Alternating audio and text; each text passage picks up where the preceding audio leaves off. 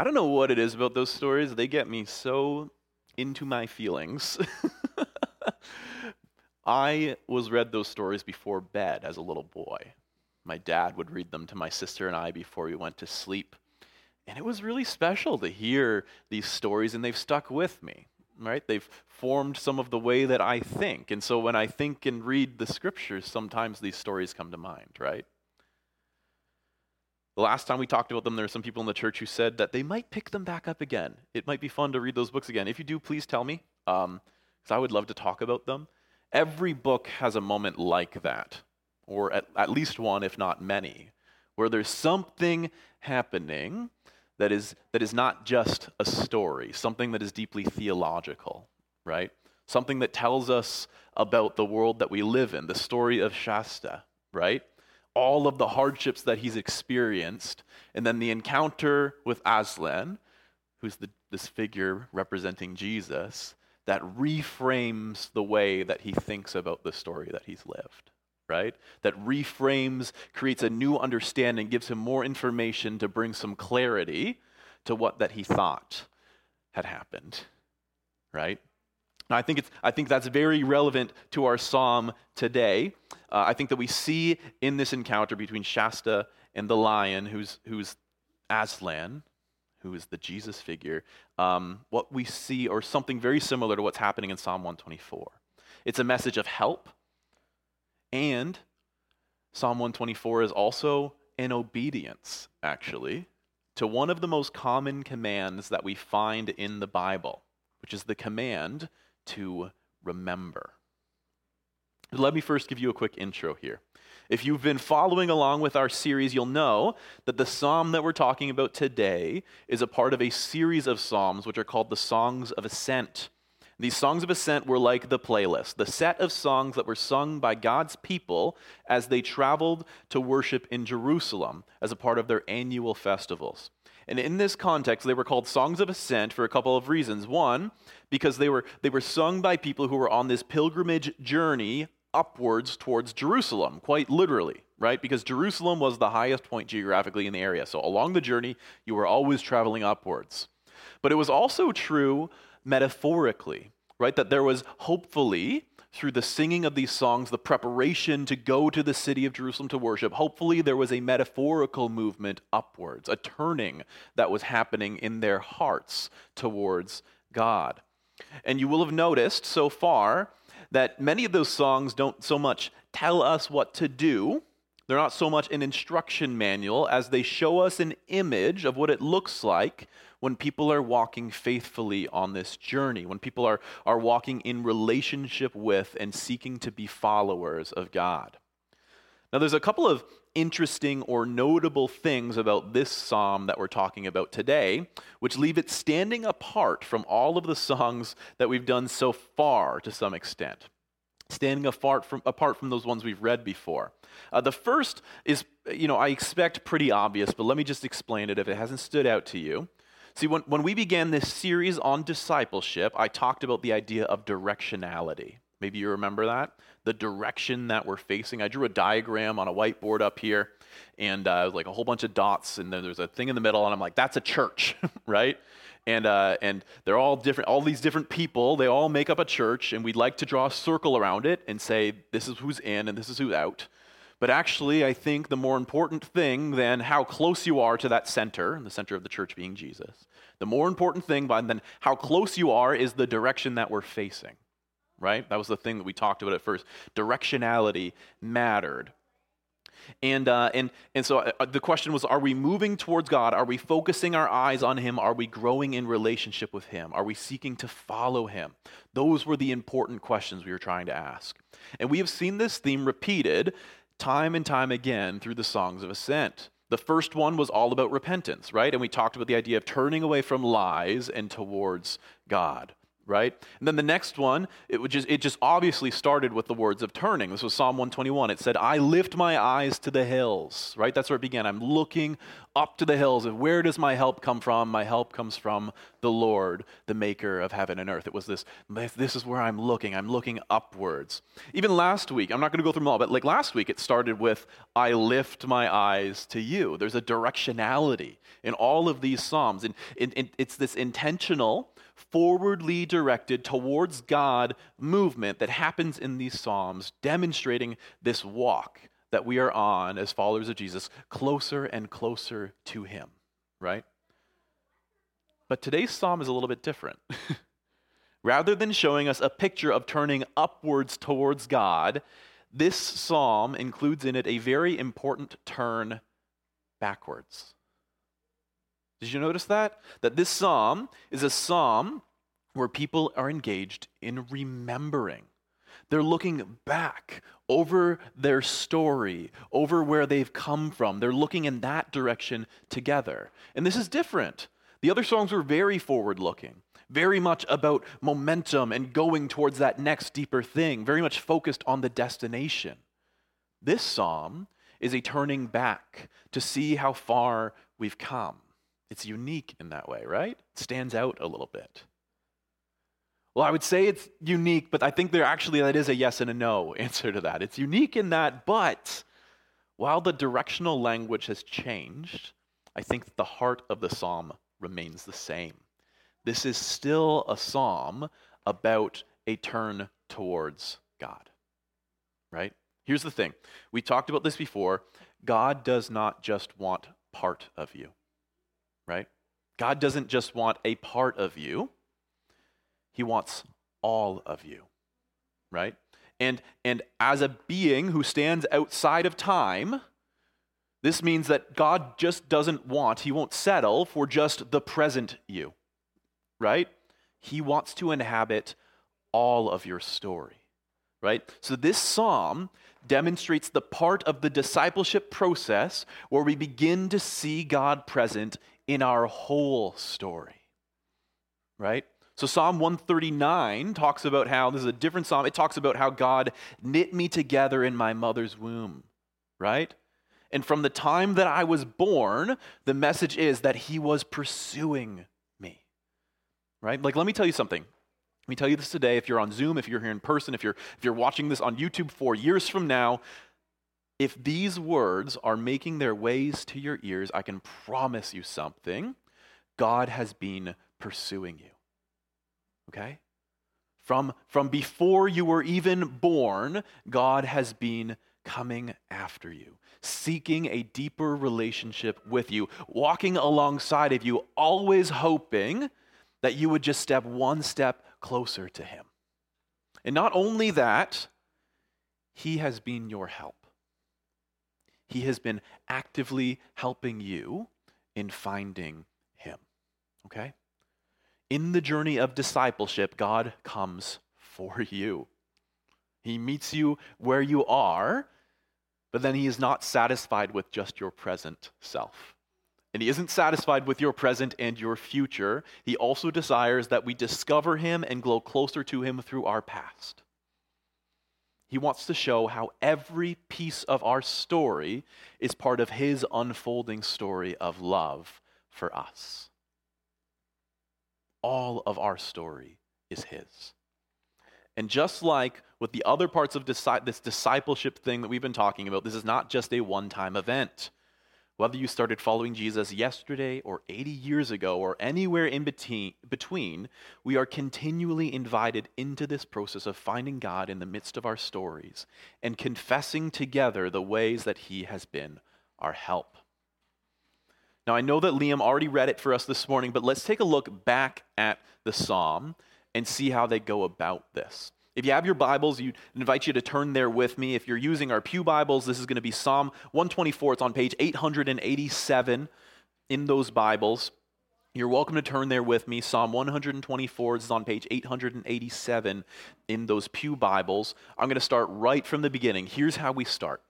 Right? So verse 1, Psalm 124, it says this: "If the Lord had not been on our side, Let Israel say, if the Lord had not been on our side when the people attacked us, they would have swallowed us alive when their anger flared against us. The flood would have engulfed us, the torrent would have swept over us, the raging waters would have swept us away. Before we move on, about halfway through the psalm, before we move on, I just want to stop here for a moment. And I want you to notice something that they haven't said. Okay, so what they have not said is, now that the Lord is on our side, we never need to deal with troubles again. Right? That's not what we're seeing here. They haven't said, because the Lord is on our side, life is easy and blessings abound. There have been moments of great triumph in Israel's history up until this point. Notice that those aren't the stories that they're telling in this psalm.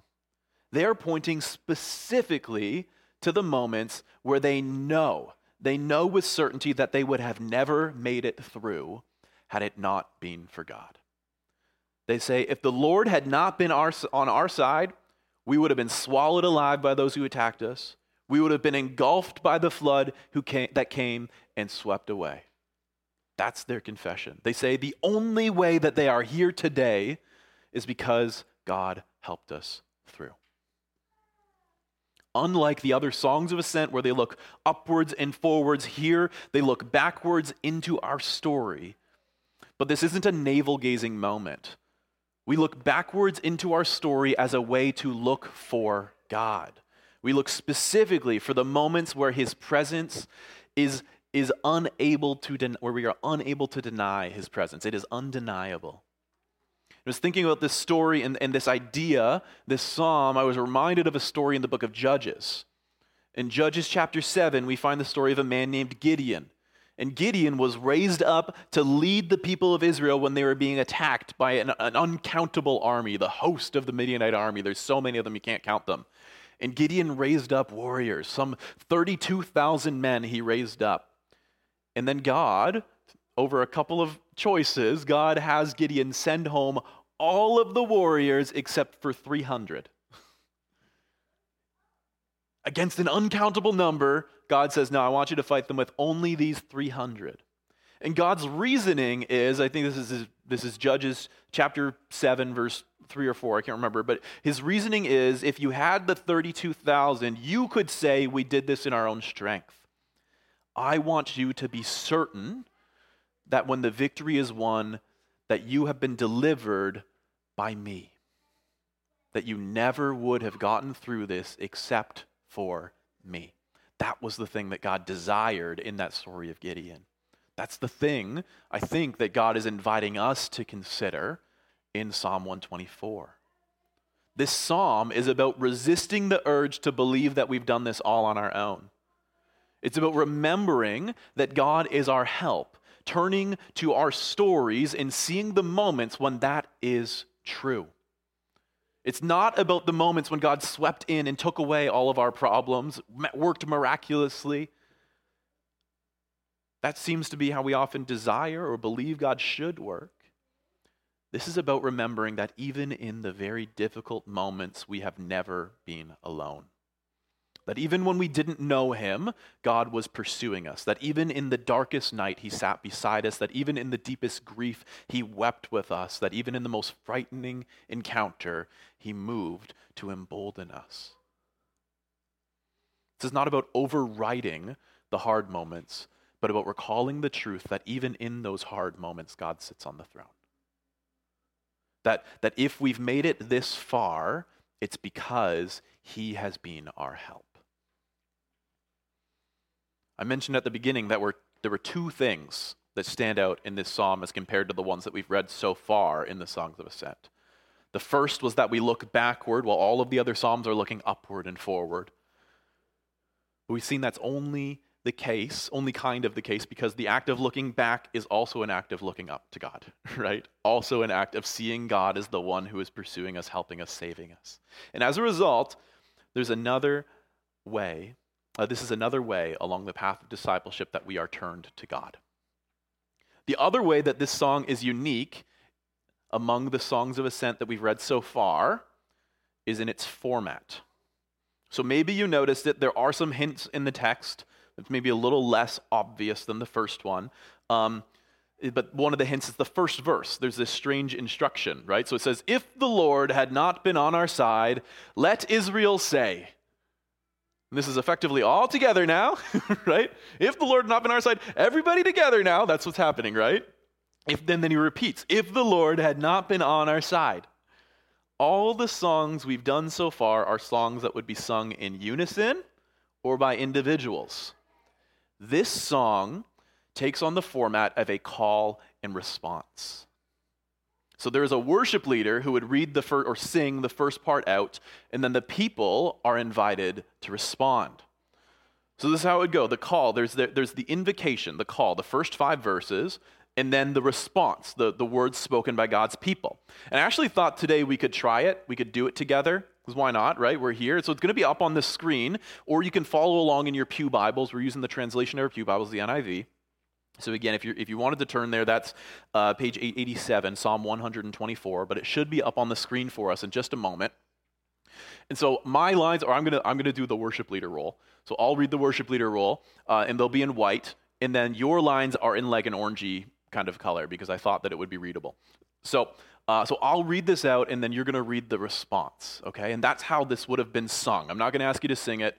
I'm not gonna sing it. I don't have a melody for it, so that is what it is. So let's read this together. We can try it out. This is what it would have been like. If the Lord had not been on our side, let Israel say. If the Lord had not been on our side when people attacked us, they would have swallowed us alive. When their anger flared against us, the flood would have engulfed us. The torrent would have swept over us. The raging waters would have swept us away.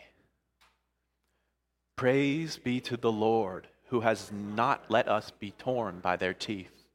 We have escaped like a bird from the fowler's snare. The snare has been broken, and we have escaped. Our help is in the name of the Lord, the maker of heaven and earth. So that's the way that this song would have been sung, together, as a call and response. The spiritual leaders would speak the first words, the reminder. This is their interpretation of the story, right? They're looking back into their collective story. The worship leader would speak that interpretation, and then the people would respond. And the first thing they do is praise, right? The people first respond with praise, and then their affirmation of that same story, and then a comment on the nature of God and their relationship to Him. And so because this is the Bible that we're talking about, and I don't think that there is, a part of this that is an accident in the way that this has been written, I think that there is a reason this particular psalm with this particular, emphasis was written and taken on this particular form. I think there's a reason this psalm takes on the form of call and response. And here's why.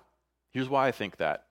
Because sometimes, maybe you know this to be true, sometimes when we look at our stories, specifically when we look at the difficult moments of our stories, when we're not sure that we could have gotten through, sometimes we need help. We need help from one another to see the bigger picture. Sometimes we are too close to our own pain and hurt and challenge to see where God was at work. This is a really difficult lesson to learn, a very difficult lesson to live. And we need people to model it for us. We need friends and mentors to disciple us in this practice, right?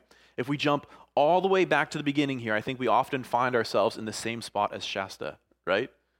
Walking along the path of life. And we look back at the moments of challenge in our lives and we say, well, I must be the most unlucky person in the world. And to be honest, I think that's a very natural reaction. That's why Aslan enters in that moment, right? To bring a different perspective, to bring clarity, to bring hope, to bring love, to bring life.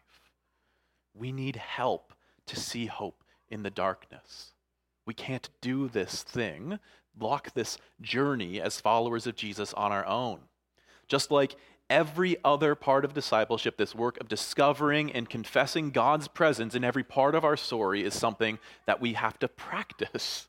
This is a learned skill. It's something that we can grow in.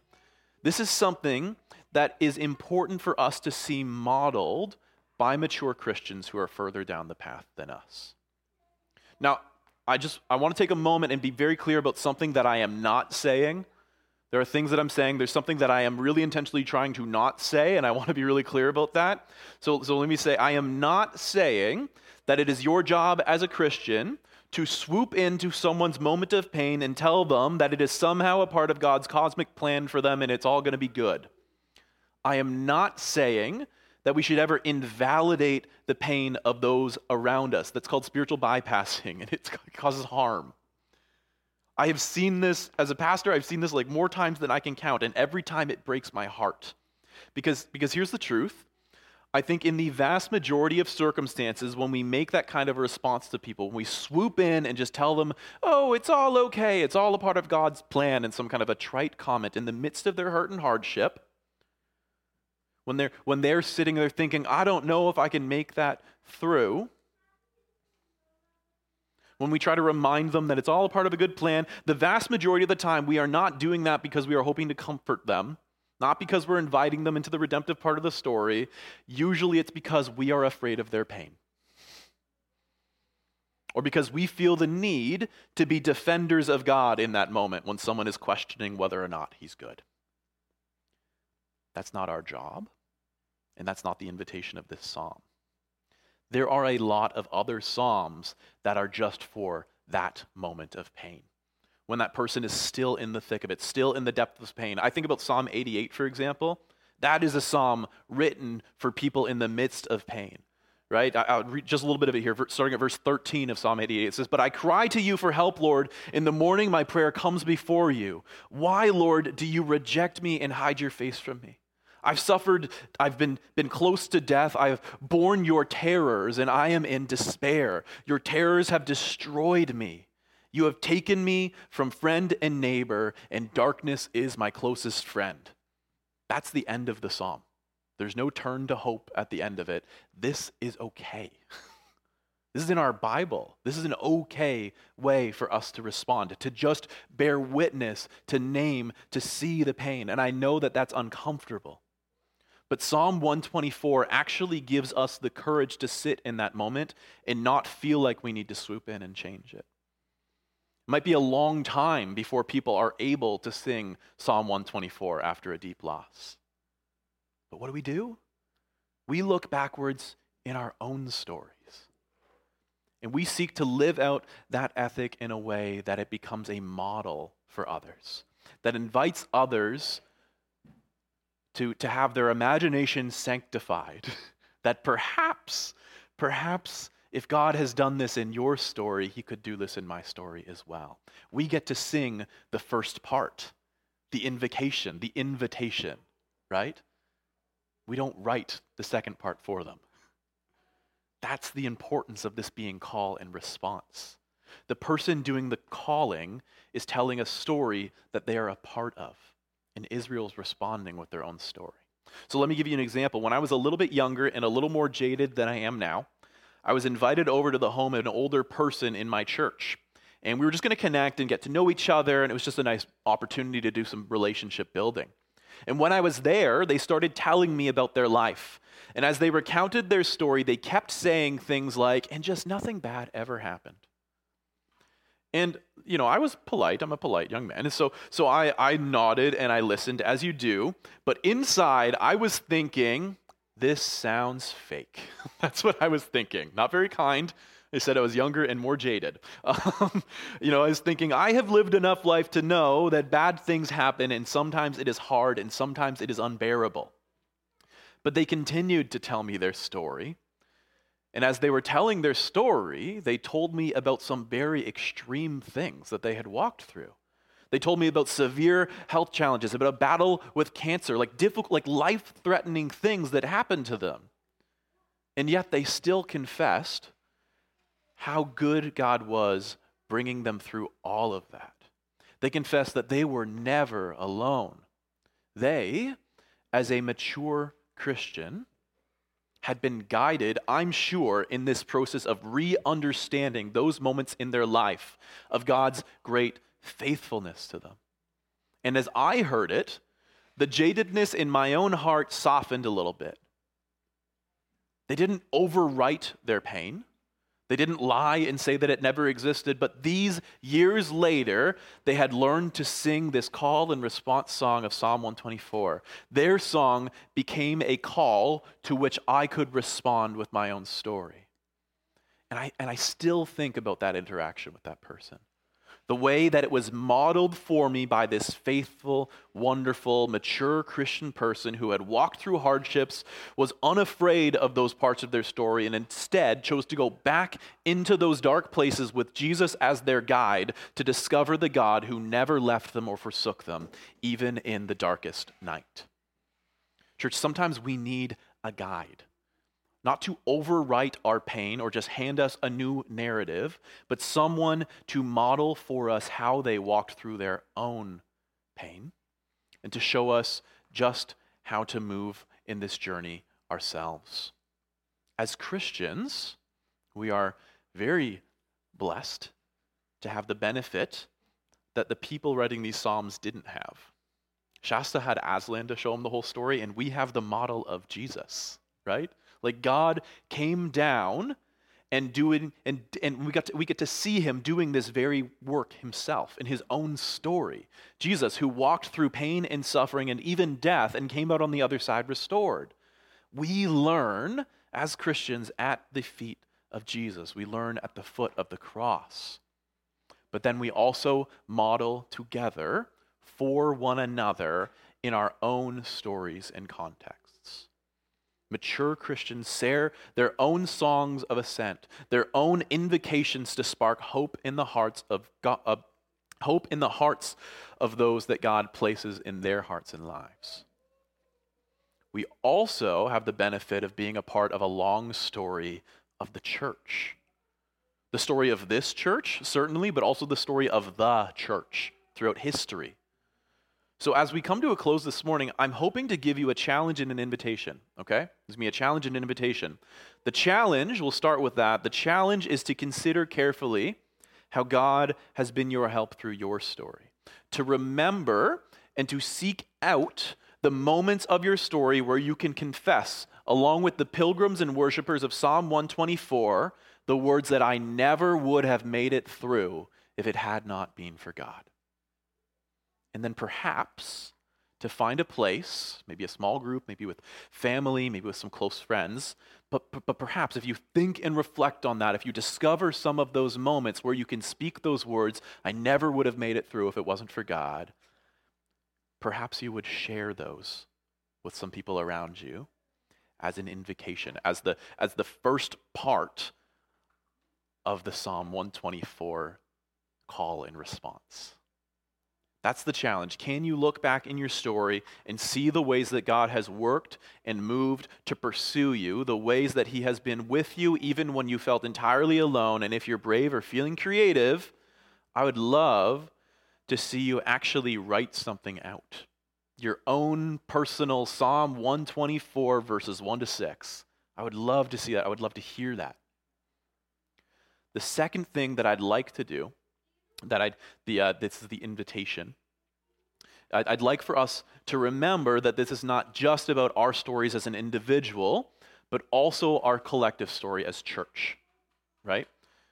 Our story is a part of the church. And so what I've done this morning is I have written a call and response for us in the form of Psalm 124, but with the story of the church today, with the story that we've lived so far, and I hope speaking into us in this time and place. I've written both parts. I've written the call and the response. I hope you'll forgive me for putting words in your mouth. I hope that maybe you'll resonate with them, and perhaps, again, be inspired to dream and think about what your own words might be. So I'm going to have those up on the screen. It'll be the same thing. There's the white lines I'll read, and the colored lines we'll all read together. And I would love us to end this time by reading this out, and then we're going to respond in worship, okay? So I'll read the white, and we'll read together the other parts. So it says, if God had not been on our side, church, let's say it together. If God had not been on our side, we never would have survived this long. If the church hadn't received God's help we never would have survived the worship wars, the pandemic, pastoral transitions, and wilderness seasons. If God hadn't been guiding us, the church would have never made it through historic persecution, the shifting sands of culture, and the schisms of Reformation. We would have been ground down to dust and swept away in the winds of change.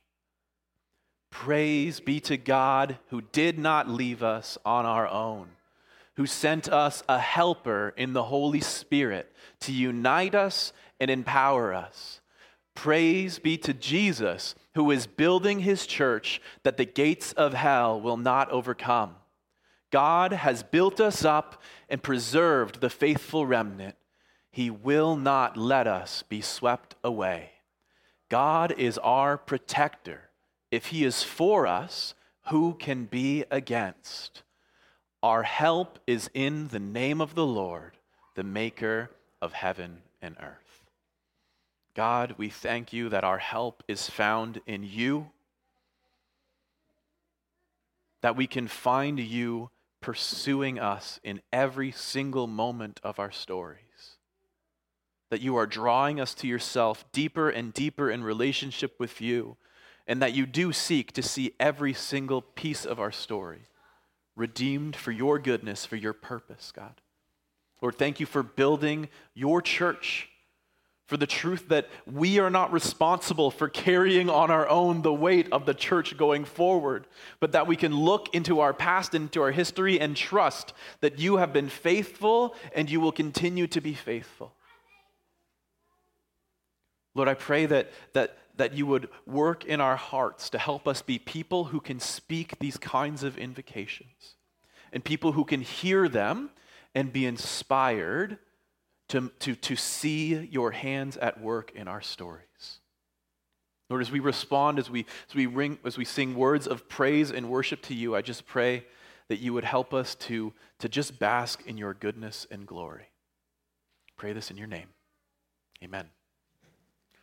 Amen. I'll invite the worship team up. We've got one more worship song this morning.